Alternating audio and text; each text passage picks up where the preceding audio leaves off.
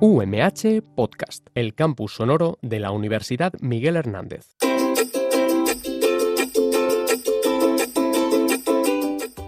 Infoaula, de las aulas a las ondas.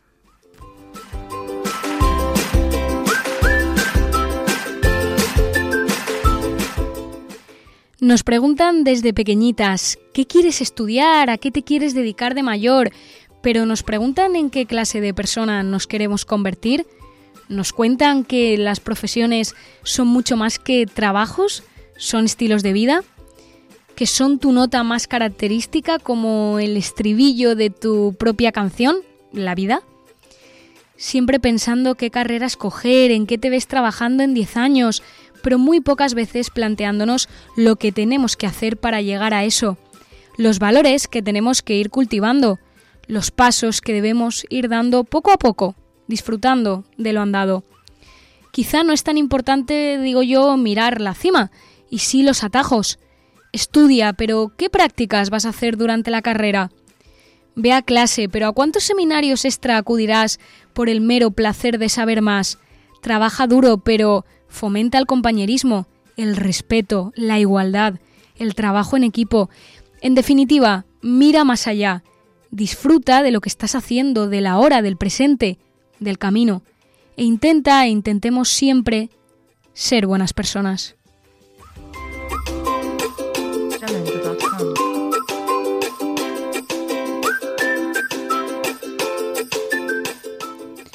¿Qué tal? Buenas tardes, bienvenidos, bienvenidas un viernes más a Infoaula, el programa de Radio UMH que trata de dar visibilidad a todas las iniciativas y proyectos que se llevan a cabo en los centros educativos de la provincia de Alicante. Yo soy Cristina Ortega, esta vez me ha acompañado a los controles técnicos Miriam González y como lo escuchaban, hoy tenemos un programa dedicado a las profesiones, dedicado al futuro, por las fechas en las que nos encontramos y por eso pues vamos a enlazar 2 semanas en las que hablaremos de selectividad, de las carreras, de los sueños, del futuro, pero de una manera un poquito diferente, tratando de mirar más allá. Así que simplemente les invito a que nos acompañen durante esta hora de programa. Vamos a empezar hablando precisamente de las carreras y de estar acompañado en ese proceso de elección. Así que, dentro de la entrevista.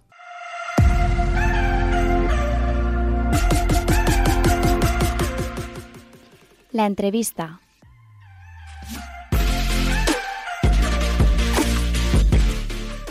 ¿A qué profesión dedicar nuestra vida quizás sea una de las decisiones más importantes que hemos de tomar, normalmente cuando terminamos los estudios de bachiller?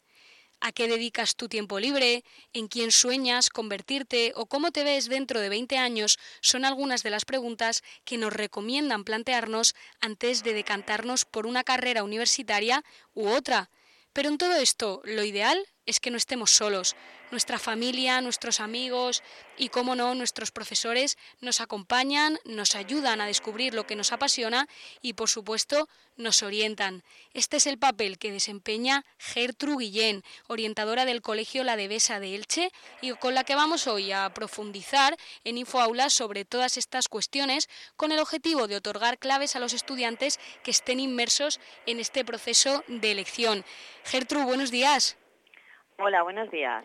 Gracias por acompañarnos. Gracias a vosotros. ¿Por qué es imprescindible la orientación en el último curso de bachillerato exactamente, aunque sabemos que la orientación la comenzáis mucho antes?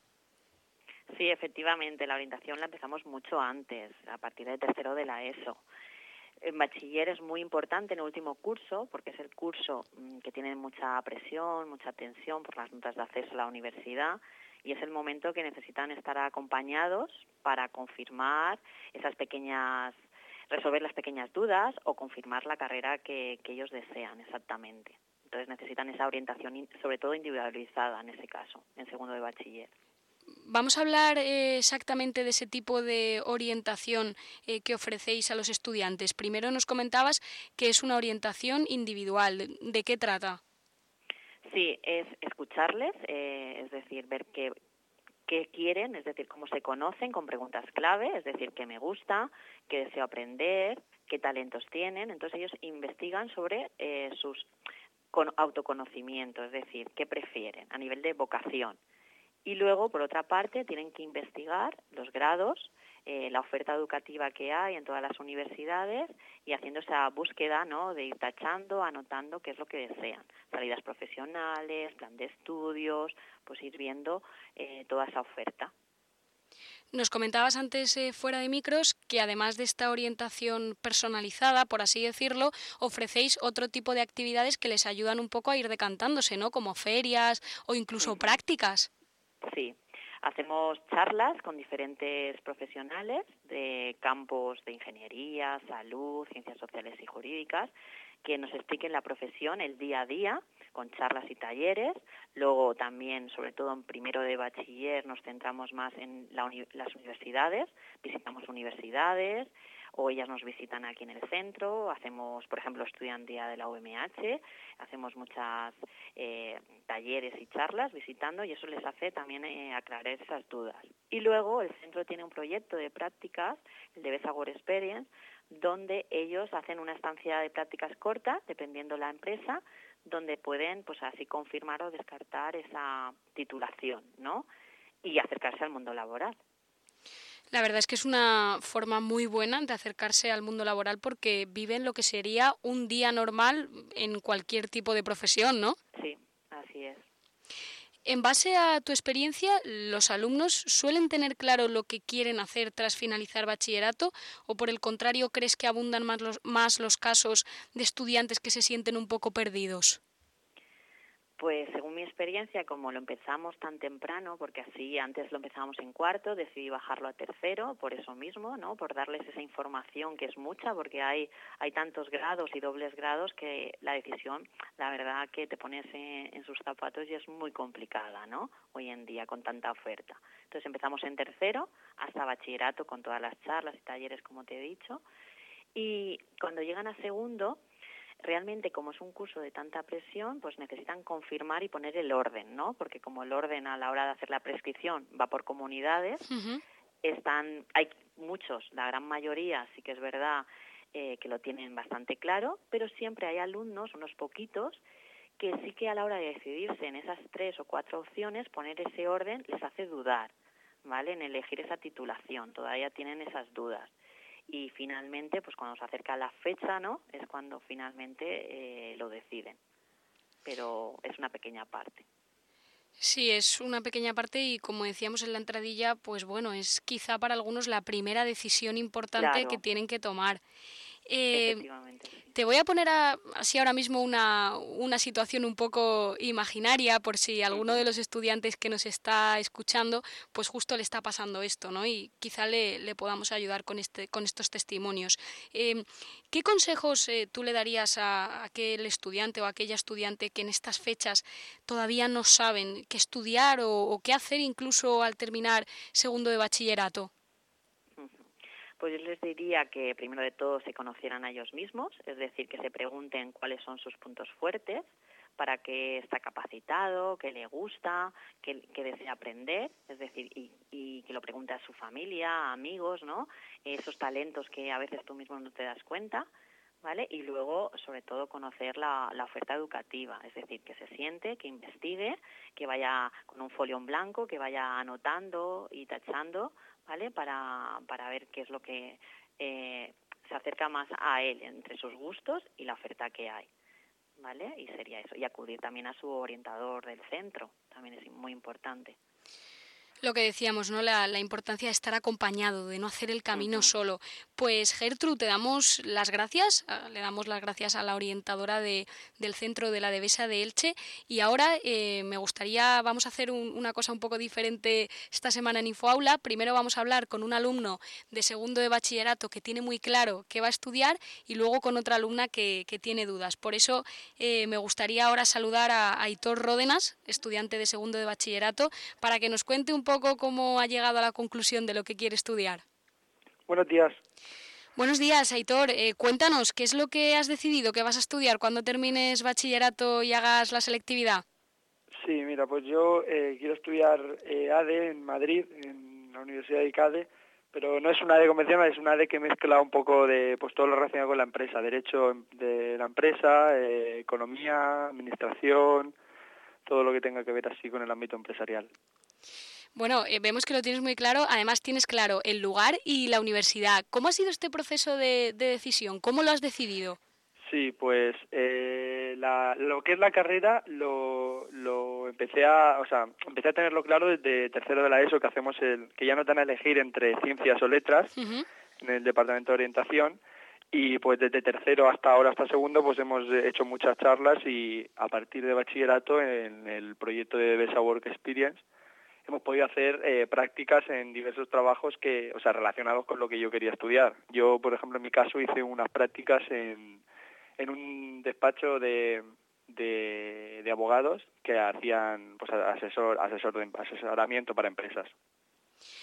Entonces entiendo que sí que ha influido la orientación del colegio en la elección de estos estudios, también la orientación de tu familia, de tus amigos.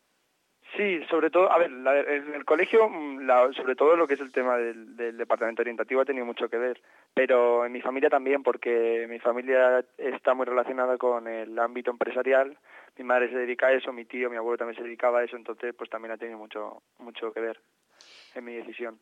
Para ti, ¿qué es lo más importante que debe reunir una carrera universitaria para estudiarla? Que imagino que también habrán sido un poco las claves que han hecho que te decantes por ADE. Sí, pues yo pienso que sobre todo en ADE, que es una carrera que tiene mucho que ver con el mundo de la empresa, pienso que los profesores que te den clase deben estar muy bien relacionados con el mundo de laboral o el mundo de la empresa. Alguien que aparte de profesor sea alguien que esté relacionado con una empresa o con un trabajo real, un trabajo fuera de la universidad. Sí, los profesores asociados, que además de dar clase, pues también llevan a cabo su propio trabajo diario. Sí, bueno, correcto, sí. Aitor, queda muy poquito para selectividad. ¿Cómo van los nervios? Pues, hombre, nervioso porque es una cosa que no has hecho nunca, entonces pues nervioso, pero bueno, viendo las notas viendo el recorrido que has llevado a lo largo del segundo, yo creo que bien, que se va a dar bien. Pues... Más la presión del día, del momento, pero bien. Bueno, ya verás como luego no te va a costar nada. Además, notamos un poco la seguridad y la confianza escuchándote. Te deseamos muchísima suerte, Aitor, y que la próxima vez que hablemos contigo, que sea desde allí, desde Madrid, estudiando ADE y cumpliendo tus sueños. Muchas gracias. Por supuesto, muchísimas gracias. Muchísimas gracias a vosotros. Hablamos ahora con otra alumna que no ha decidido todavía qué quiere estudiar.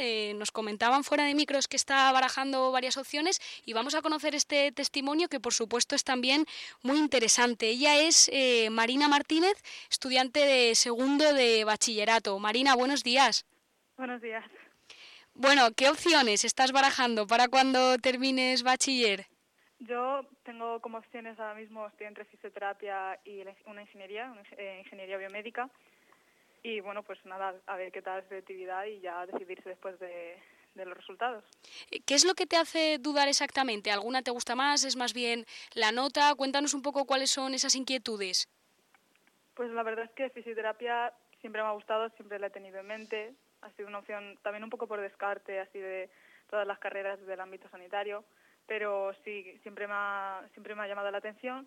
Pero ingeniería biomédica la descubrí hace poco y también me llamó mucho la atención, solo que es algo más nuevo y algo que se sale ya un poco de la rama que yo estoy estudiando, pero es que no terminé de decidirme porque no sabes si tomar ese riesgo o si seguir con la opción de siempre. Porque ahora igual te voy a hacer una pregunta trampa, porque ¿cómo te imaginas, en cómo te ves a ti misma dentro de 10 o de 15 años? Pues la verdad es que, esa pregunta es una pregunta que siempre nos hacen pues para ayudarnos a orientarnos y de elegir la carrera, ¿no? Y yo siempre, pues con esa pregunta, pues la verdad es que nunca he sabido responder, me veo haciendo este trabajo. Y por eso supongo que también es una de las razones por las que yo pues no termino de decidirme sobre qué carrera qué grado quiero estudiar. Lo mencionabas tú antes y lo recojo yo ahora. ¿Te está ayudando la orientación que proporciona el centro para decantarte sobre un estudio u otro?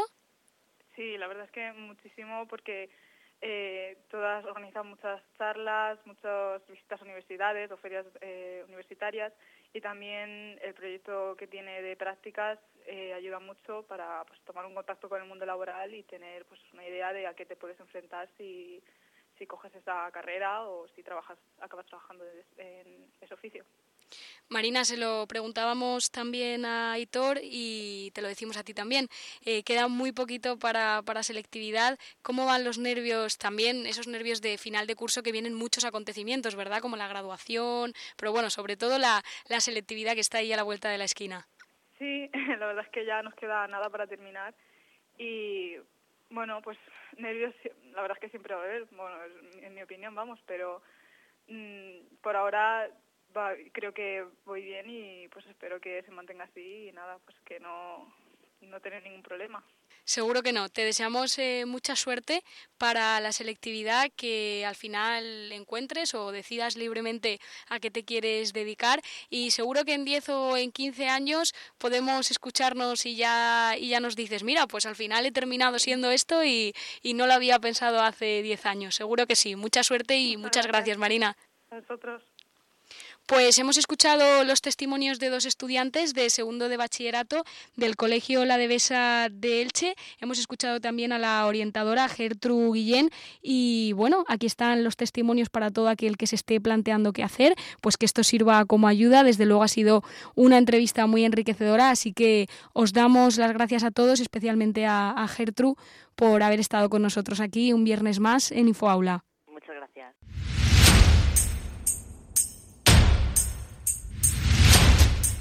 Primera línea.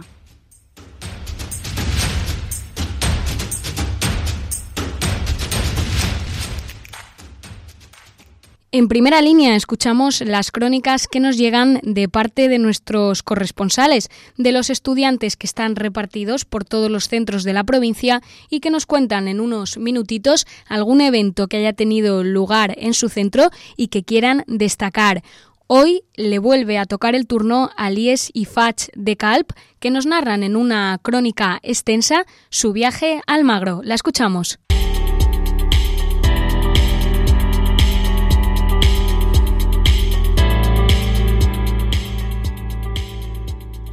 Crónica del viaje a Almagro para Infoaula.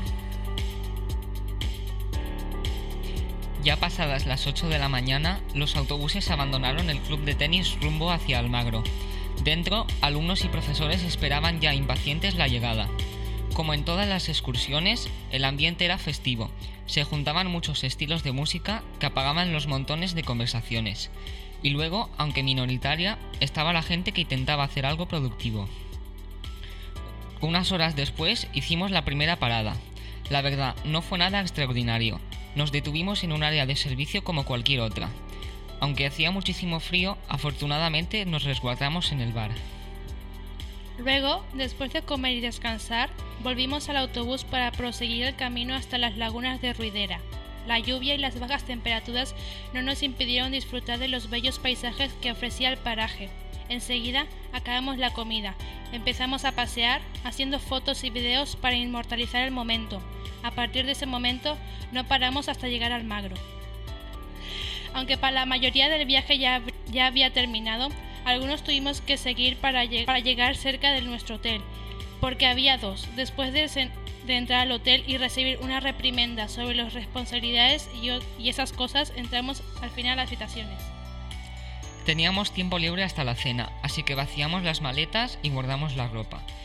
Salimos a la calle a descubrir el pueblo. Paseamos tanto por angostas calles como por grandes avenidas, entramos en tiendecillas llenas de curiosidades, visitamos la plaza, hicimos muchas fotos.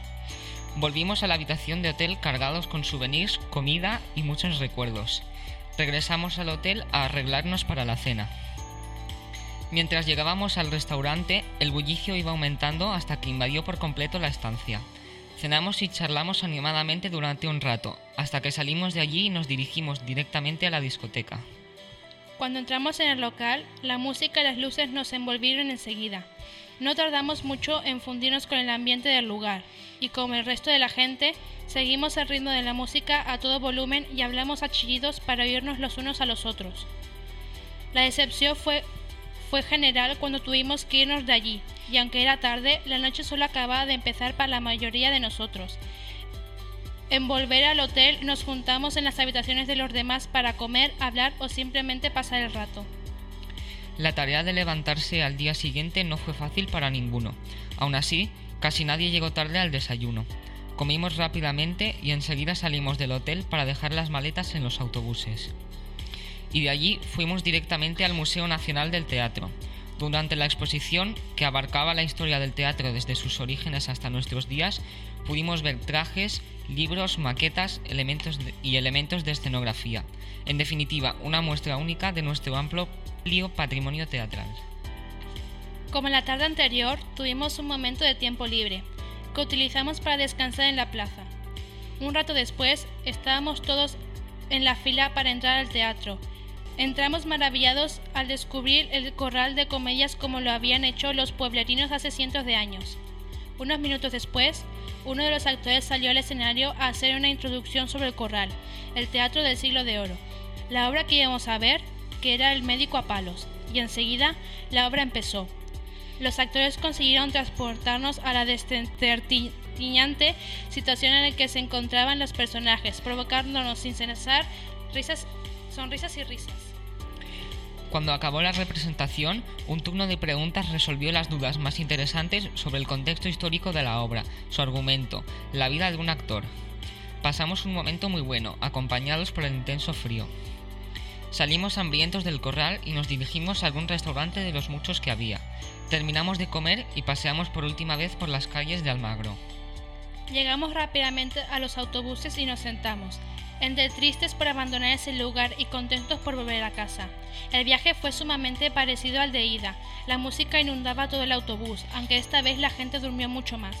Eufóricos por volver a casa, los últimos momentos en el autobús estuvieron llenos de gritos, música y canto.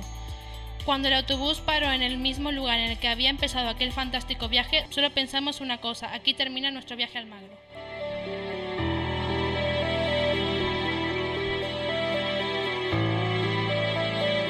Gracias, como cada semana, a nuestros corresponsales. Nos alegramos de que lo pasaran tan bien en Almagro y os recordamos a todos aquellos que queráis convertiros en corresponsales de vuestros colegios, de vuestros institutos, solo tenéis que poneros en contacto con nosotros a través, por ejemplo, del mail umhradio@umh.es. Ahora sí, vamos con Millennials con Adrián Jiménez.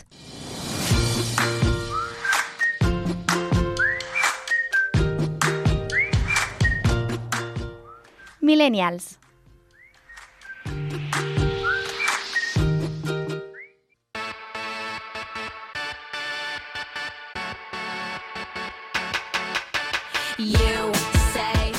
Hola, queridos. He cambiado un poco la presentación porque soy innovadora y atrevida. He vuelto a los micros de Radio UMH. Ya sé que en una semana me habréis echado mucho de menos. Adrián Jiménez con G presente.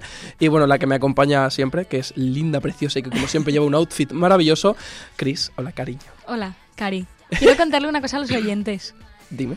Que te has puesto un pendiente. Quítate los cascos. Porque soy la más chula de mi barrio. Te has puesto un pendiente así como creo es en la oreja, espérate que nunca me aclaro. ¿Izquierda? En la izquierda, tengo que darme la vuelta para tal. Y ¿sabes qué pasa? Voy a decir una cosa que me vas a decir en la vida. Te da más aspecto de tiarrón. Pues...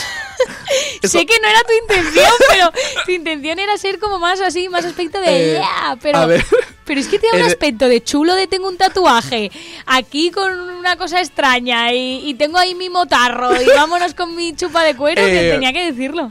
He de decir que me parece una ofensa esto, pero que me lo ha dicho todo el mundo. Hace poco María Campos, nuestra querida presentadora de informativos, que es amiga mía, me dijo: Adri, pero como súper preocupada, como si se hubiera visto un gato muerto, dice que pareces más hombre.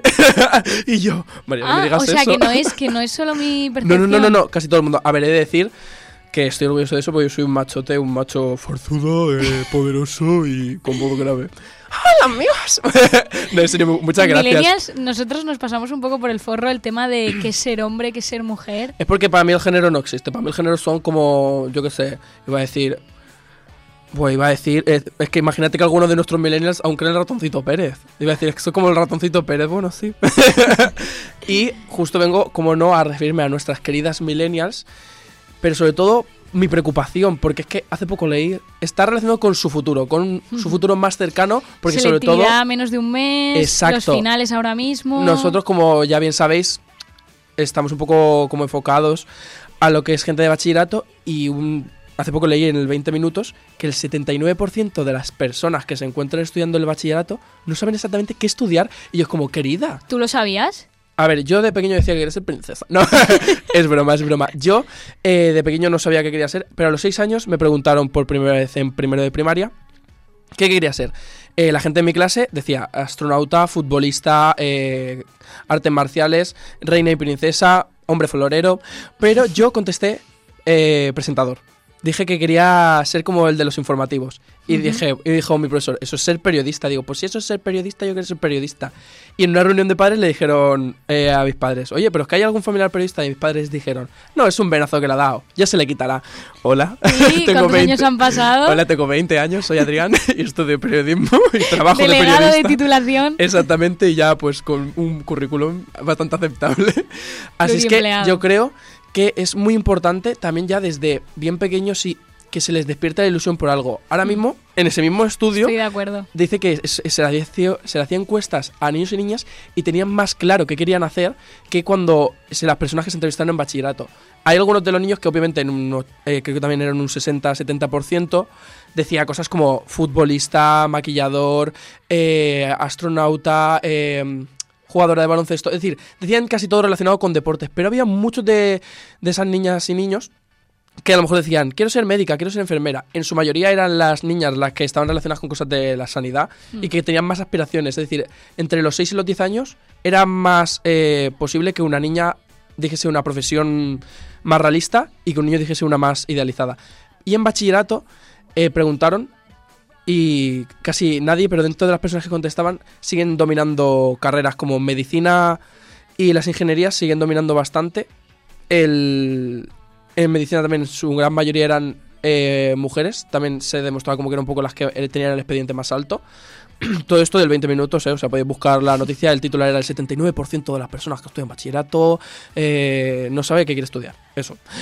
Y los chicos eran más por las ingenierías, que es algo por lo que se está luchando, que no haya esa diferencia, aunque yo no diferencio nunca de género porque pienso que todos somos princesas, pero por las encuestas pues sí hay que diferenciarlas. Al menos que haya un equilibrio, ¿no? En ingeniería, así como en carreras que históricamente se ha pensado que eran más de mujeres, como enfermería o magisterio. Y en las carreras de letras sí que estaba muchísimo más nivelado. En las de ciencias sociales antes había una descompensación porque titulaciones como economía, ADE o DADE las cursaban más hombres y actualmente personas que al menos aspiran a esas carreras están básicamente en el mismo número. ¿Y las ciencias sociales más... ¿Periodismo lo sabes? Hablaban de ciencias sociales en general y decían que las ciencias sociales tienen un número muy par. Es decir, por ejemplo, en mi clase eran casi el mismo número de chicos y de chicas, pero el curso siguiente también, había un poco más de chicas. Sí, quizá un poco más de chicas. Pero también el abandono influye. Por ejemplo, el abandono en mi carrera, yo por experiencia, en mi clase, abandonaron más chicos que chicas. En mi clase de Derecho también hay mucho abandono, pero me parece que hay un poquito más de hombres. Sí, es que es lo que aún no me gusta porque el problema viene desde la educación. O sea, nosotros, o sea, yo lo que quería contra esta sección es un poco de qué quieren de verdad, qué quieren ser. Vale. No, hay gente que dice, no, pues la niña o el niño quiere ser futbolista a los 6 años, a lo mejor seguramente no lo quieras ser a los 16 porque se lo estáis quitando de la cabeza. Y si de verdad entonces, ¿qué consejos darías tú ahora le vas a dar consejos a los padres? Pues sí, porque es que yo soy madre, abuela. Yo tengo una sobrina va a hacer 3 años el lunes. Bueno, no, hizo 3 años el lunes, perdón. Vaya tío. El 13 de mayo. Y yo, obviamente mis padres, como son los abuelos, la tienen muy mala, pero yo intento que le guste todo. Ya, pues, da la cosa que le gusta mucho el rosa y los vídeos de maquillaje y todo eso. Pero le encanta también los vídeos de coche y todo eso, porque y jugar y ver esas cosas. Yo lo intento con mi sobrino también. Que sea todo muy a la par. Y si viene mi sobrina cuando tenga 6 años y me dice, porque ahora le preguntas qué quiere ser y dice doctora, porque es que ella le encanta es muy común, porque son profesiones que ya desde pequeños se educan, como ser doctor, ser futbolista, etcétera. Pero porque vislumbran, son... Exacto. Vislumbran que profesiones que igual tratan en el día a día y entonces lo ven como héroes o heroínas. Si a mí a los 6 años viene mi sobrina y me dice que quiere ser piloto de aviones, a lo mejor en mi familia no le van a tomar en serio, pero yo le voy a decir, sí, ¿por qué no? Y le voy a intentar fomentar que siga haciendo eso y que aparte que tiene más opciones, pero no decirle, bueno, ya cuando seas mayor, al fin y al cabo, mis padres cuando de periodista pensaban que era así porque decían que yo era por ver al presentador de la tele, pero en realidad, mira, al final, o sea, me han educado de tal forma que mis padres me han ido diciendo, oye, pues sí, pues si te gusta, al final se dieron cuenta que era real, que no era... ¿Y qué consejos les darías a aquellos estudiantes? Porque se pasa muy mal cuando uno está agobiado porque no sabe qué quiere estudiar. Ahora, te voy a poner un caso práctico. Una estudiante de segundo de bachiller, queda nada para selectividad, no tiene ni idea de qué estudiar. ¿Qué le dirías? Yo le diría, lo primero de todo, que se haga caso a sí misma. Es decir, si quieres escúchame ahora mismo, pero no preguntes exactamente a tus padres, a tus amigos, qué harían ellos por ti, porque no tienes que saberlo tú. Revisa tus gustos. Si a ti, por ejemplo, no te has dado cuenta, pero eres una persona que le encanta Instagram y eres una persona que cuida muchísimo su Instagram, que estás siempre centrado y te dirán, eres una obsesa. No, pero es que a lo mejor tú podrías ser una futura community manager y líder del marketing digital. Entonces tu carrera podría ser publicidad, marketing o incluso periodismo o comunicación audiovisual, que también te orientan un poco por ahí. A lo mejor llevas años dedicándote a la danza, pero te ha dado miedo a la danza, al piano, al fútbol. Eres una chica experta en fútbol, pero tus padres te dicen, no tienes que tener una carrera, pues métete a una formación profesional. Eso porque te iba están muy a decir, mal las vamos carreras. a romper el tópico de que uno solo triunfa si estudia una carrera universitaria, que el FP incluso a veces tiene más salidas laborales. Incluso no, en el mismo artículo de 20 minutos decían que está la nena viene preparada. Sí, la verdad es que es que es un tema que la verdad que a mí me ha agobiado mucho en bachillerato, pero yo lo tenía tan claro, pero todas mis amigas me preguntaban. Yo lo tenía muy claro también. Pero sí que tuve que luchar contra... De hecho, creo que lo conté alguna vez ya en esta radio, mi profesora de informática me metió en una sala para intentar convencerme por orden de mis vecinos y un poco así, mi madre estaba ahí un poco a ver si caía la breva, para intentar convencerme de que estudiara Derecho. Luego, con el paso del tiempo, he estudiado Derecho cuando yo he querido, pero yo tenía tan claro que quería estudiar periodismo y me decía, qué pena con las notas, con lo bien que se te da memorizar, y yo decía, que no, que yo quiero estudiar periodismo. Ahora mi madre me dice, primero estudiaste lo que querías y ahora lo que debías. Tu madre, desde aquí, puta madre de la vida. Una reina. Reina y señora. Pues a pero mí no me puso trabas, también tengo que decirlo. A mí me pasó parecido, pero porque en cuarto de la ESO yo era de ciencias y pues también tenía muy buenas notas y mis profesores querían que estudiase medicina. ¿Cómo no? Y luego cuando estaba en bachillerato, cuando vieron mi nota de selectividad, me dijeron, no te matricules de periodismo, matricúlate de algo más. Pues yo me matriculé en un triple grado en Barcelona de periodismo, comunicación audiovisual comunicación audiovisual, periodismo y publicidad. Y me dijeron, me llegó una persona muy sabia, mi profesora, unos cuantos profesores míos del instituto, y me dijeron que un triple grado no son 3 carreras. Que me quedase claro, que iba a cursar 6 años para no especializarme. Sé que nos van a caer muchos palos, pero es que un doble grado no son 2 carreras. Para nada. Es una mezcla de lo más importante o de lo que consideran relevante, pero no son 2 carreras. Al fin y al cabo, sí que es una titulación doble. Hay un refrán por ahí que dice, mucho de todo, poco... Es que no sé. Exacto, mucho de todo, poco de nada. Sí, pero es como más cani, pero no me acuerdo. Yo tampoco, ahora mira que soy la más chula de mi pueblo, que para eso tengo un pendiente, porque la nena es poderosa. Que te quedan 30 segundos. Pues me vas a dar un minuto más porque lo digo yo. Y entonces, lo importante es que pero que tengáis que hay muchísimas formaciones profesionales relacionadas con auxiliares de enfermería, con fotografía, con cosas empresariales. Ni siquiera estudiar nada, meteos a practicar al arte. Es muy importante hay gente freelance, hay gente que redacta, hay gente que pinta, que es... No sé, yo considero que es muy importante la formación, pero que no tiene por qué ser a través de una institución. Puedes formarte a través de cursos, a través de la vida. Es decir, si eres una persona que de verdad... es apasionada de la fotografía, ¿por qué tienes que estudiar fotografía, una carrera o un ciclo? No, pues vas haciendo fotos por el mundo y al final te aseguro que podrás acabar viviendo de eso. Y lo que hemos dicho no quiero ser Mr. Wonderful aquí, que parezco yo Dulceida, pero yo tengo más neuronas, ¿sabes? Lo que hemos dicho muchas veces, no te plantees tanto qué quieres estudiar, sino qué vas a hacer para lograr por lo que quieres estudiar. Menuda frase Totalmente que me de acaba acuerdo. de salir, pero es que siempre estamos, ¿qué quieres estudiar? Pero yo, a mis hijos, que luego mi madre también me dice siempre, bueno, a ver cómo educas tú a tus hijos, que ahora dices mucho, pero luego, y tienes Ay, tu madre razón, que tiene toda la es que es razón la del mejor. mundo. Bueno, pero es verdad que yo a mis hijos al menos intentaré, cuando me digan, quiero estudiar esto, quiero estudiar lo otro, les diré, vale, pero ¿qué vas a hacer desde primero de carrera? Vas a buscar prácticas, ábrete un blog ya, o sea, no es tanto la carrera que te da los cimientos, lo básico, sino cómo te mueves luego para lograr pues llegar a tu meta. Y ahí, por ejemplo, viene una de mis críticas, que yo durante segundo de bachillerato había gente que quería estudiar una carrera, es decir, había gente que no quería ser médica, que quería ser estudiante de medicina. Por ejemplo, pasó con una chica que yo conocía que quería estudiar DADE porque decía que tenía muchas salidas. Y yo le dije, vale, ¿cuál de las salidas te interesa? Ah, no lo sé, solo sé que voy a salir de la carrera y voy a tener trabajo. Y bueno, y estudiar DADE, pues como que da, y yo, ¿qué da? Digo, postura y me hace, bueno, y yo con cara de, vale, para poner ¿Estudia DADE ahora? Sí. ¿Tiene nombres y apellidos? Sí, pero no lo vamos a decir. No ¿Pero lo vamos los a decir, tiene? los tiene. Vale. Y ¿En qué curso está? DADE la UA, pues... Es que además son en concreto dos chicas porque me pasó en un año, una estará ahora mismo en quinto y otra estará en segundo.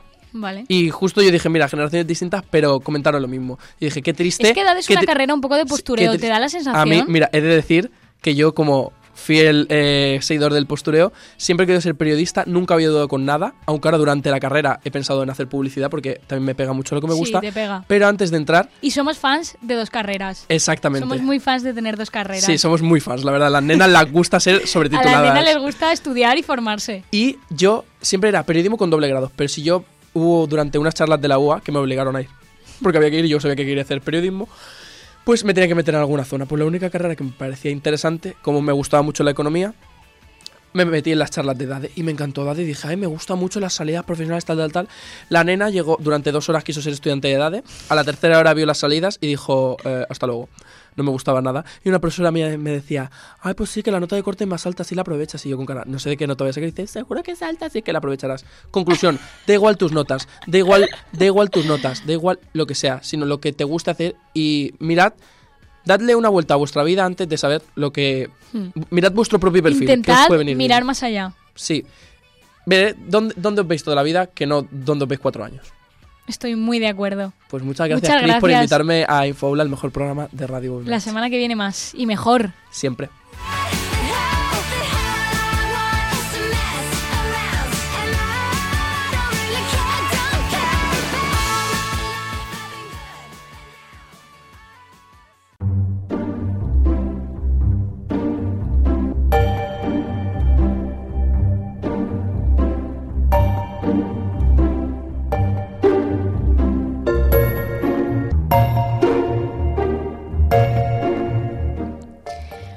Pues una vez más tenemos a Miguel Moreno, Mickey Brown, aquí en los estudios de Radio UMH para analizar con todos nosotros y para contarles a nuestro público millennials cuáles son esos estrenos que nos han traído plataformas como Netflix para hablar de series en general. Mickey Brown, buenos días. Buenos días, Cristina. Muchas gracias por invitarme otra vez aquí, por dejarme dar voz, ¿no? a mis inquietudes seriéfilas. Bueno, ¿estás un poquito alérgico? Sí, estoy ya deseando que se acabe la primavera. La primavera me gusta mucho, pero lo que trae consigo la primavera y lo que me hace sentir la primavera no es de mi agrado, Cristina. ¿Qué es de tu agrado, de todo lo que ha salido últimamente y que crees tú que también puede ser del agrado de la gente que nos escucha, de esos estudiantes preuniversitarios? Exacto, pues hay una serie en Netflix que se llama The Society en inglés. Y bueno, es una serie de terror que muchos la comparan muy en línea con El Señor de las Moscas, donde vemos a un grupo de adolescentes que son llevados de forma misteriosa a una copia exacta de la ciudad donde viven, que es West Ham. Y es una ciudad de Nueva Inglaterra, pero en esa nueva ciudad donde se han llevado no hay ni rastro de sus padres ni de gente mayor. Al principio pues es todo diversión, están en una ciudad ellos solos, todo risa, todo guay, pero a medida que lucha por descubrir qué ha podido pasar, el por qué están en una ciudad exacta y tienen sus habitaciones, tienen sus pertenencias, pero no existen personas adultas, cómo volver a su casa, pues tendrán que unir sus fuerzas para sobrevivir y realmente crear una sociedad, porque están solo los adolescentes, ten en cuenta que no hay alcalde, no hay persona que rija nada, entonces tienen que luchar un poco por a ver quién marca esta nueva sociedad que se ha formado.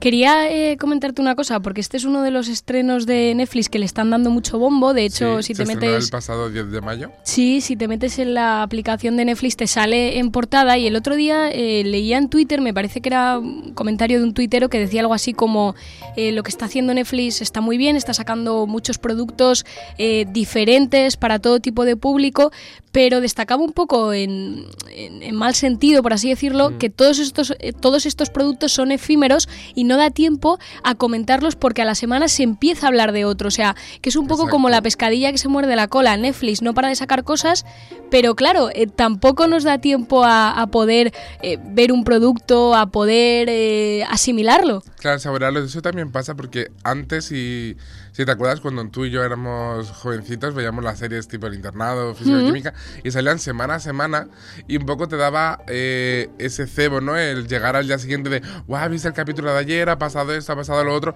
El problema de series como ahora estas de Netflix o Élite o Arenas Movedizas que vimos, es que te las devoras en una semana o en un día incluso. Entonces es algo más efímero, porque no es algo que se prolonga en el tiempo de que se van estrenando capítulo a capítulo, sino de que Netflix coge, te sube la temporada completa, te la ves y en 2 días ya no te acuerdas de esa serie. Entonces ahora mismo se están produciendo series que a lo mejor son muy buenas, pero a los 2 días se olvidan de ellas. El tuitero comparaba este fenómeno un poco con el fast food, ¿no? Que sí, como exacto. Comida rápida, como consumo rápido de series. Muchas veces ni las digieres, en plan, las consumes tan rápido que no te da tiempo a digerir lo que está pasando delante de la pantalla. Aparte de esta serie que nos comentabas, ¿qué más? ¿Qué más ha estrenado la plataforma de Netflix? Pues justo hoy, este viernes, se estrena Alta Mar, que es una serie española. Es una nueva colaboración entre Netflix y Bambú Producciones, que sabemos que también hizo Las Chicas del Cable. Y bueno, pues sale John Cortajarena, Alejandra Oneva, Félix Gómez y Eloy Azorín, entre otros. Y es una serie dramática y de misterio ambientada en los años 40. La acción se desarrolla en un transatlántico que navega de Europa a América y está por repleto de pasajeros que buscan un futuro mejor. Pues en pleno viaje sucede el asesinato de una pareja que no estaba en la lista de pasajeros y nadie aparece recordar y saber quién es esa pareja. Tiene gancho. Entonces, desde esa premisa nace Alta Mar, que ya te digo que está disponible para poder verla directamente hoy los capítulos enteros. Y yo creo que hay que apostar, ¿no?, por la ficción española, que ya sabemos que Netflix tiene ya varias apuestas, como Las Chicas del Cable, Paquita Salas, que ya se ha anunciado la 3ª temporada. Te la quería preguntar, ¿cuándo? El 28 de junio. 28 de junio, no queda nada, un mes. No queda nada. Y aparte, ¿eres fan de Paquita? Soy muy fan. Yo también soy muy fan de Paquita. Y bueno, ahora ¿ha visto la nueva cabecera? Sí. Sale con Isabel Pantoja. Eso te iba a decir. Y ya sale Terelu Campos, sí, que es personaje fijo en esta 3ª temporada. También Yolanda Ramos, que también era un personaje muy pedido por la audiencia, y Belinda Washington, que también era recurrente en las 2 primeras temporadas. Yo creo que no va a dejar indiferente a nadie. No sé yo si me encaja mucho Terelu en eso te iba a decir, Terelu Campos, antes comentabas John Cortajarena, que no son actor y actriz, por así decirlo, pero bueno, a mí particularmente Terelu tengo que verla porque solo sale en el capítulo final, solo sale pero 2 segundos. John Cortajarena, que ya ha protagonizado una serie en Telecinco, la verdad, que lo hacía también con la actriz que interpretaba a Karina en Cuéntame. Exactamente. No me gustó nada, o sea, es muy guapo. Sí, lo mismo me pasa con Andrés Belencoso. Es que también tiene una serie de Netflix que se llama Isla, creo.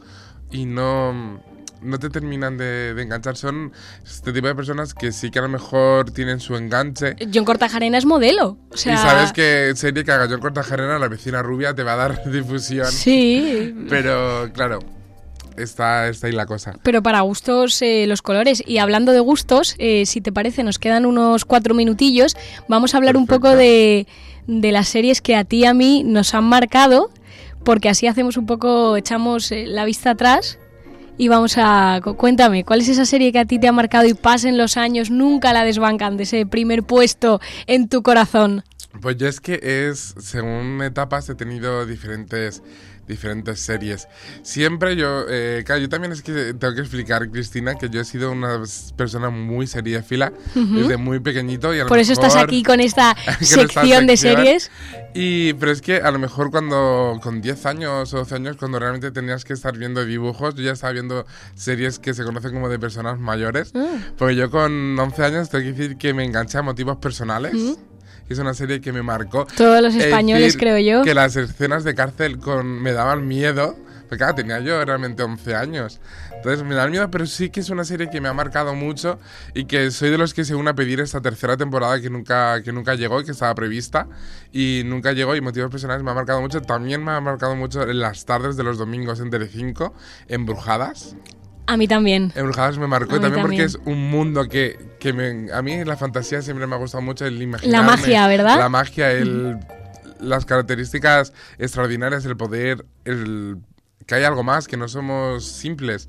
Entonces me ha gustado mucho siempre, Embrujadas me ha marcado. Y luego también desde muy pequeñito mi tío la veía, y yo creo que ese recuerdo es la serie Friends, que aún sigue siendo uno de mis cabeceras. De hecho, ahora en exámenes y en horas de estudio, como son capítulos tan fáciles de me voy a tomar un descanso, bueno, me tomo un capítulo de Friends y vuelvo a retomar el estudio. Y luego también tuve una temporada que también me marcó mucho, la serie Castle. Yo, como ves, soy muy... Sigues una línea parecida. Sí, exactamente. Entonces, todo relacionado.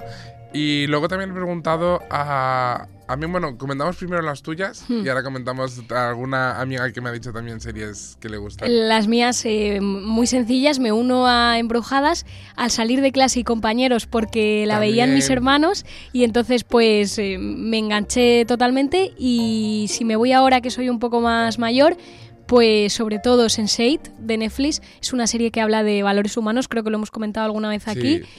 Merlí, o sea, yo recuerdo, te tengo que contar esta anécdota, Vicky, recuerdo volviendo en tren de Sevilla hace un año y me puse el último capítulo de Merlí, cómo lloraba, o sea, me caían unas lágrimas. Que Merlí también me ha marcado. La señora de al lado me dijo, nena, pero ¿estás bien? Y yo, sí, estaba simplemente viendo los 2 capítulos que además me los dejé para ese momento, para la vuelta de Sevilla.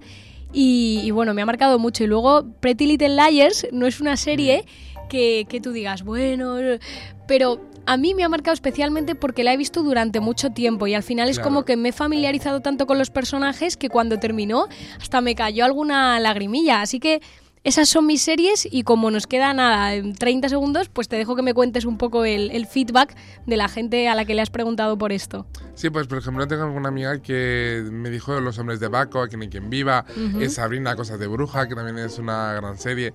Luego tengo otra que Los Serrano, Físico-Química, una actual que es Adult Hunters, y por terminar, mi hermano, que hay que decir que tiene 16 años, me dijo que las series que le marcaron son Phineas y Ferb y actualmente Fariña. ¿Fariña? Vaya. Le dije, porque dice, a lo mejor es porque es la única serie que me ha enganchado y que tenía la necesidad de verla semana a semana. Recordamos que ahora la gente consume en YouTube, etcétera. Sí. Y dice, pues consiguió que me enganchara a verla en Antena 3 en un canal convencional. Y me gustó un montón. Yo tengo que decir que todas las semanas veo Cuéntame desde hace muchísimos años. También. Y que me he enganchado un poco, tampoco es que haya sido una maravilla, pero me he enganchado a Monte Perdido de Televisión Española, que terminó la semana pasada. Hay mucha gente que ya la está viendo, creo que la ha comprado, no sé qué plataforma, y también la he visto y me ha gustado porque aunque me guste ver Netflix y bueno, consumir series cuando yo tenga tiempo, también me gusta eso de que cada semana se estrena un capítulo. Bueno, pues ahí nos quedamos con todo eso. Mickey Brown, muchas gracias por venir a contarnos tus series. Yo hay que ir a ver Aladdin, que se estrena y sale Aitana en los créditos finales. Te lo iba a decir, con esa canción que ha cantado Aitana, que ha interpretado en los créditos finales. Bueno, si te parece, la próxima vez que vengas, que yo creo que será ya el último programa de Infoaula, pues comentaremos qué te ha parecido y nos darás consejos para verano, que hay más tiempo. Exacto, muchas gracias, Cristina. Gracias, Miki. Seguimos en este programa de Infoaula y como cada viernes nos toca profundizar un poco en uno de los grados que oferta la Universidad Miguel Hernández. Hoy toca hablar de una ingeniería que no es de las más conocidas, del grado en Ingeniería agroalimentaria y agroambiental, que tiene una nota característica y es que permite al estudiante obtener hasta 2 atribuciones profesionales, una de ellas correspondiente a la tecnología específica de hortofruticultura y jardinería, que es obligatoria para todos los estudiantes del grado, y la segunda, a elección del propio estudiante, puede ser una de las 4 siguientes: industrias agrarias y alimentarias, mecanización y construcciones rurales, explotaciones agropecuarias o ingeniería agroambiental. Pero mejor que nos lo cuente la estudiante de 4º curso, Maite Valero, que la tenemos al otro lado del teléfono. Maite, buenos días. Buenos días. Bueno, Maite, en tu caso, ¿por qué decidiste estudiar esta ingeniería que no es de las más conocidas?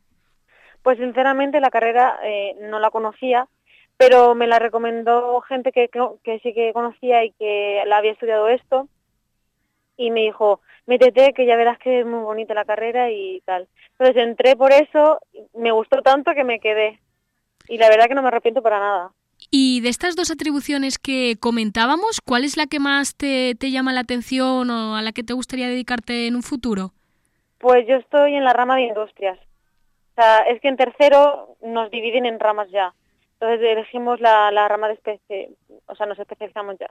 Y yo decidí industrias. Entonces entiendo que cuando termines la carrera te gustaría dedicarte a algo parecido. Sí, a mí realmente me gustaría dedicarme a la calidad de los alimentos. O sea, una vez que terminen en cualquier tipo de empresa. Maite, ¿por qué crees que un estudiante preuniversitario se puede plantear estudiar este tipo de ingeniería y no otra? Pues porque la verdad es que esta carrera tiene muchísimas salidas, es multidisciplinar y, o sea, es que es muy bonita. O sea, una vez que entras ves todo lo que abarca y dices, aquí me quedo. Básicamente por eso, además de que el centro en el que estamos, la EPSO, es muy pequeño, nos conocemos todos y es una maravilla. ¿Qué es lo que más te gusta de todo lo que decías?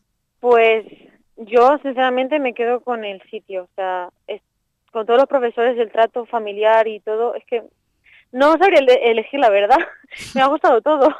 Bueno, pues eso quiere decir que estás disfrutando y que te están tratando bien, así que nosotros también encantados de oírlo por tu parte. Maite Valero, estudiante de 4º curso de Ingeniería Agroambiental, muchas gracias por habernos atendido en InfoAula. Gracias a vosotros. Estás escuchando Radio UMH, tu radio universitaria. Bueno, pues hoy además contamos con otro testimonio de un alumno del grado en Ingeniería Agroambiental. Él es Manuel Mira, que está en 3er curso, y hoy a modo excepcional pues hemos querido conocer también otra versión de otro alumno, porque además él ya está haciendo prácticas y nos puede dar también esa doble versión del grado en su nivel práctico y en su nivel más de clase. Manuel, buenas tardes. Hola, muy buenas tardes. Bueno, cuéntanos un poco cómo está siendo la experiencia, esto que decía yo antes de que ya estás haciendo prácticas, de que estás un poco iniciándote en el mundo laboral mientras terminas la carrera. Nada, pues la verdad es que la experiencia está siendo muy muy buena, porque creo que es una carrera con mucha salida, además salidas muy diferentes, y como en mi caso me ha pasado, al final, antes de terminar la carrera, ya hay empresas interesadas en alumnos que estamos teniendo esta carrera o a punto de terminarla. Por lo tanto, creo que eso es un punto muy positivo para cualquier estudiante. ¿Qué estás haciendo tú ahora? ¿Dónde estás trabajando? Ahora mismo estoy en una finca de cítricos en el campo de Cartagena y estoy totalmente técnico de campo, al lado de los ingenieros agrónomos y aprendiendo en todo lo que va relacionado con la finca, desde cuadrillas hasta nutrición, plagas, y todos los trabajos que se realizan en la finca. Aprendiendo en primera persona. Manuel, ¿por qué recomendarías estudiar ingeniería agroambiental a los estudiantes preuniversitarios? Bueno, la recomendaría sobre todo si están familiarizados o quieren estar familiarizados con el mundo con el medio ambiente, con el campo, con las plantas, con los animales incluso, y sobre todo por la zona que estamos, ¿no? Que es una zona muy rica en agricultura, tanto en agricultura como en ganadería, pero sobre todo en agricultura. Entonces creo que tiene mucha salida y si te gusta puedes disfrutar mucho de tu trabajo en esta zona. Eso mismo nos decía tu compañera, otra alumna, Maite, cuando hablaba de la riqueza de la zona y de la importancia de esta ingeniería, que a veces pasa un poco desapercibida entre otras ingenierías a la hora de escoger, ¿verdad? Sí, totalmente. Yo la escogí porque mi caso particular, viviendo de familia de agricultores, y siempre he estado en el campo y relacionado con ellos. Entonces me interesó formarme en la universidad sobre esta ingeniería, pero al fin y al cabo creo que se debería publicitar más, porque hay mucha gente que no sabe qué camino tomar y no sabe quizás que tiene esta opción que para mi entender es muy buena y la tenemos aquí en Orihuela. Pues Manuel, te deseamos mucha suerte, que puedas seguir combinando los estudios con la práctica y que dentro de unos años nos puedas hablar como ingeniero agrónomo desde donde sea, desde una tierra o donde sea que estés cumpliendo tu sueño. Gracias. Creo que sí, muchas gracias. Hasta luego. Y como hacemos siempre, es tiempo de hablar ahora con un alumni UMH para que nos cuente su experiencia en el grado en Ingeniería Agroambiental. Estás escuchando Radio UMH. Pues saludamos ya a un alumni UMH del grado en Ingeniería Agroalimentaria. Él es Carlos Cases y vamos a conocer un poco también cómo ha sido su experiencia cursando estos estudios en la Universidad Miguel Hernández. Carlos, buenos días. Buenos días, Cristina. Bueno, ¿por qué decidiste estudiar hace ya varios años este grado en concreto? Bueno, pues cuando terminé lo que en aquella época era COU, creo que era 1996 o 97, andaba un poco desorientado en qué carreras involucrarme y bueno, tenía distintas opciones y la más cercana era ingeniero agrónomo y resulta que mi padre es ingeniero técnico agrícola. Entonces, un poco por herencia y por facilidad y disponibilidad, empecé la carrera en el campus de Orihuela y bueno, decidí que iba a probar un año y si no me gustaba pues cambiaría a Teleco, que en ese momento era la otra carrera que estaba barajando. Pasado ese año entiendo que sí que te gustó, ¿verdad? Y te quedaste allí. Bueno, probé un año, me gustaron los estudios, me gustó el campus, me encantó el ambiente que teníamos. Y sí, pues al final terminé los estudios. Bueno, y después de terminar los estudios, cuéntanos, ¿a qué te dedicas actualmente? Pues bueno, anduve un poco perdido, es algo que se repite. Cuando termino algo, pues bueno, normalmente andas un poco desorientado. Sí, nos pasa a todos. Muy bien. Me fui a Inglaterra unos meses, consolidé el idioma. Regresé, estuve pues buscando trabajo en una época en la que no resultaba sencillo y empecé a trabajar tras una serie de trabajos menores. Empecé a trabajar en una cadena de distribución como responsable de calidad. Luego desempeñé ese cargo en otras empresas del ramo, en lo que viene siendo distribución de frutas y verduras. Y terminé como técnico para una empresa de ensaladas. Ahora mismo, como he comentado, mi padre es ingeniero técnico agrícola y bueno, tras muchos años se ha jubilado y ha dejado su empresa de agroquímicos en mis manos. Y Carlos, ¿por qué recomendarías esta carrera a aquellos estudiantes que se estén planteando quizá estudiarla? Bueno, a todos los estudiantes que sean de la región, es una región que cuenta con un importante porcentaje del PIB que viene del sector agrario. Hay trabajo, hay mucha necesidad de profesionales. Es un sector que está cada vez más tecnificado y más cualificado, con lo cual es un sector que tiene una demanda importante de profesionales. Y bueno, aunque pues, tiene sus dificultades, como todos, es un trabajo que en la mayoría de casos es al aire libre, que exige mucha movilidad, aunque también flexibilidad. Y yo creo que hay mucha gente que, bueno, a día de hoy prefiere eso a un trabajo de oficina y más a día de hoy que todo cambia tan rápido que por lo menos tengas cierta libertad. La última pregunta que te iba a hacer iba un poco relacionada con esas ventajas del grado. ¿Qué es lo que más te gusta de poder dedicarte a esta profesión que, como tú decías, es más al aire libre y va mucho más allá que un trabajo de oficina, de estar todo el día sentada frente a un ordenador? No, en mi caso yo cursé ingeniero agrónomo, que era una carrera de 5 años, ahora mismo es el grado máster, pero la gente piensa que está muy enfocada en las labores concretas y son unos estudios que abarcan una cantidad muy grande de disciplinas.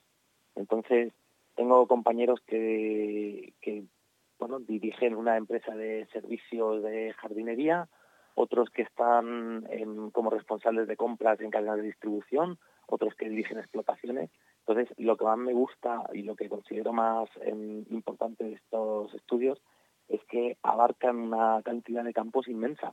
Y bueno, eso al final es lo que consigue que sea una carrera con un potencial de empleo tan alto. Pues Carlos Cases, alumni UMH de Ingeniería Agroalimentaria de la Universidad Miguel Hernández, muchas gracias por habernos acompañado, que sigas disfrutando de tu profesión y que te escuchemos pronto, si tú también quieres, aquí en la radio universitaria. Muy bien, Cristina, muchas gracias.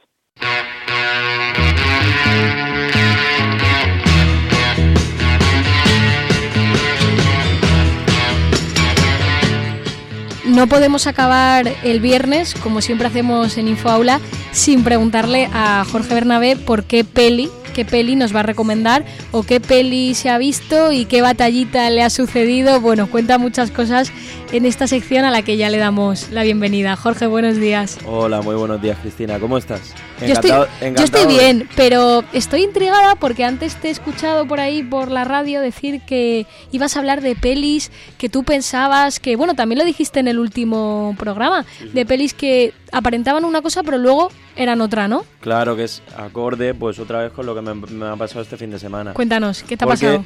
¿Sabes lo que pasa? Que es la típica que quedamos los colegas y a tomarte un refrigerio en una casa o algo pues por un cumpleaños. Y dices tú, ¡buah! Es que no vamos a salir, es que de aquí me voy a aburrir, tal, no sé qué. Cierras los ojos, lo vuelves a 7 de la mañana. Entonces, claro, te das cuenta y dices, ostras, se me ha pasado todo volando. Me esperaba una noche y ha ido por otro lado. Entonces, hay veces que las apariencias nos engañan, ¿no? Uh-huh. Entonces en el cine también pasa. Y voy a recomendar un par de peliculitas que me pasó eso, en las que me pasó eso. O sea, creías que eran malas, pero te acabaron sorprendiendo para bien.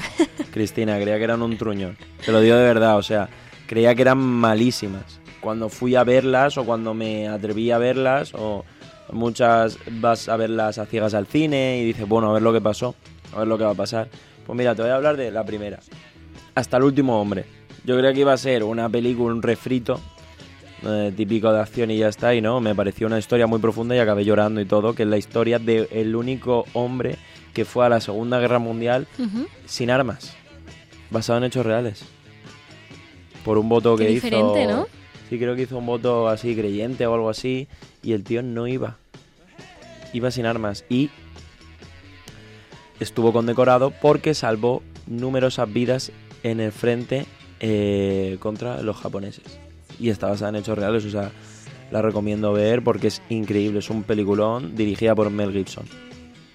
Pues ahí queda esa peli. ¿Y qué más? ¿Qué más te ha sorprendido? ¿Que tú pensabas que era un truño, como tú dices? Sí. Y que luego te ha dejado, si no llorando, al menos con buen sabor de boca.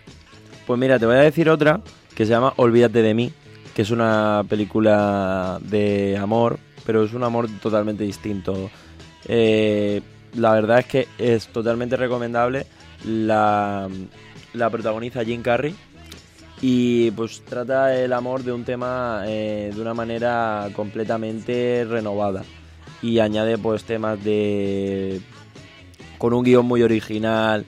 Añade una historia de una pareja que se conoce y luego misteriosamente deja de conocerse, y estás todo el rato investigando y está todo el rato la película haciéndote ver por qué ya no se conocen, por qué. Entonces pues la verdad es que está muy curiosa la película, es un círculo bastante bonito de ver. Seguimos. Bueno, voy a decir 2 o 3 más. John Wick, que me esperaba que iba a ser acción sin más, pero está bastante entretenida, muy buena. Efecto mariposa. Efecto mariposa, ¿te pensabas claro, que no te iba a gustar? Pensaba que no me iba a gustar, por más que nada por Ashton Kutcher, porque siempre lo encasillo en películas de refritos así, ¿sabes? El típico amor, típico tal, como al estilo Matthew McConaughey. Y después Goodbye Lenin. Goodbye Lenin es una película, a mí me marcó mucho. A mí también. Me marcó muchísimo. Esa historia entre la madre y el hijo, sí, y cómo el hijo trata de que la madre no salga de ese círculo. Exacto, de que no se entere de que el bando comunista ya no está, de etcétera. Que el capitalismo un poco impera en la sociedad. Esa película es muy, pero que muy buena. Esa película, Jorge, la vi yo cuando estaba en bachiller, o sea que me parece muy buena recomendación para nuestros millennials. Claro, es una película que también pues data de la superación de uno mismo, ¿no? De la superación. Y de lo que nos cuesta los cambios. Y de lo que nos cuesta llegar a algo. Así es. Y de lo que nos cuesta sacrificio, pero también de lo bonito que es sacrificarse. Por alguien. Y por algo, y por conseguir algo. Porque cuando te dan una cosa regalada, cuando consigues algo sin esfuerzo, no disfrutas del proceso para llegar. No lo valoras. Y no lo valoras tanto. Pues la verdad es que sí, y hablando del proceso y de todo esto de valorar, antes de que te vayas, me gustaría preguntarte, porque esta semana el Infoaula está un poco dedicado a las profesiones, a la orientación, a qué vamos a estudiar, porque estamos en fechas de selectividad, en fechas de acabar el curso. ¿Hay alguna peli que tú crees que puede ayudar a nuestro público preuniversitario, si no al menos a decantarse por unos estudios, a profundizar en uno o en una misma para saber qué es lo que en uno gusta? mismo y a reflexionar. Pues mira, te podría recomendar El Club de los Poetas Muertos. Peliculón. Te podría recomendar El Indomable Will Hunting. Peliculón, doble peliculón. Te podría recomendar también la historia de superación basada en hechos reales, El Discurso del Rey. Una película chulísima. Y también te podría recomendar dos más, que es Billy Elliot. Mítica. Y La Teoría del Todo. Muy buena también. Son películas que todo el mundo debería de ver y se les abre el corazoncito, ¿no? Y nos hace reflexionar. Pues la verdad es que son películas para hacerte un maratón de todas estas o para vértelas cuando uno esté un poco perdido, y creo que va a venir muy bien por las fechas en las que estamos. Además, siempre hablamos de nuestros estudiantes preuniversitarios, pero cualquier persona le puede servir un poco todo lo que aquí comentamos, ¿verdad? Exacto. Todas las pelis. Les puede servir cualquier película y pueden disfrutar de ellas y pueden pasárselo en grande. Pues Jorge Bernabé, gracias una semana más. La semana que viene nos volvemos a escuchar. Igualmente, muchísimas gracias y nada, Cristina, es un placer estar contigo.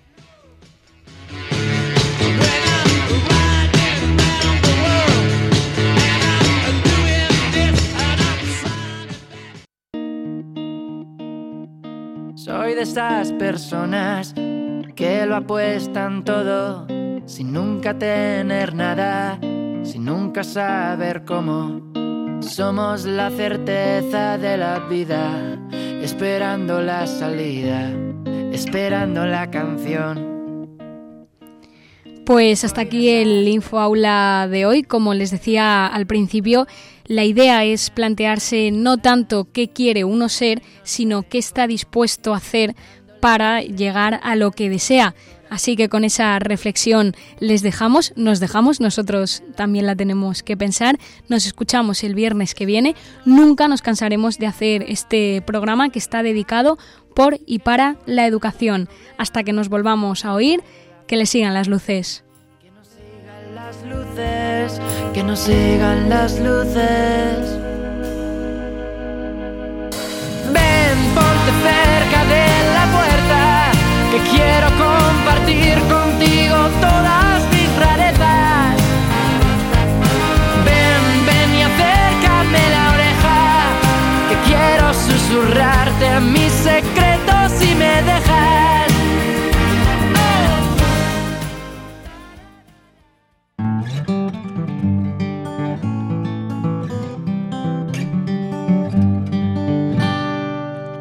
UMH Podcast, el campus sonoro de la Universidad Miguel Hernández.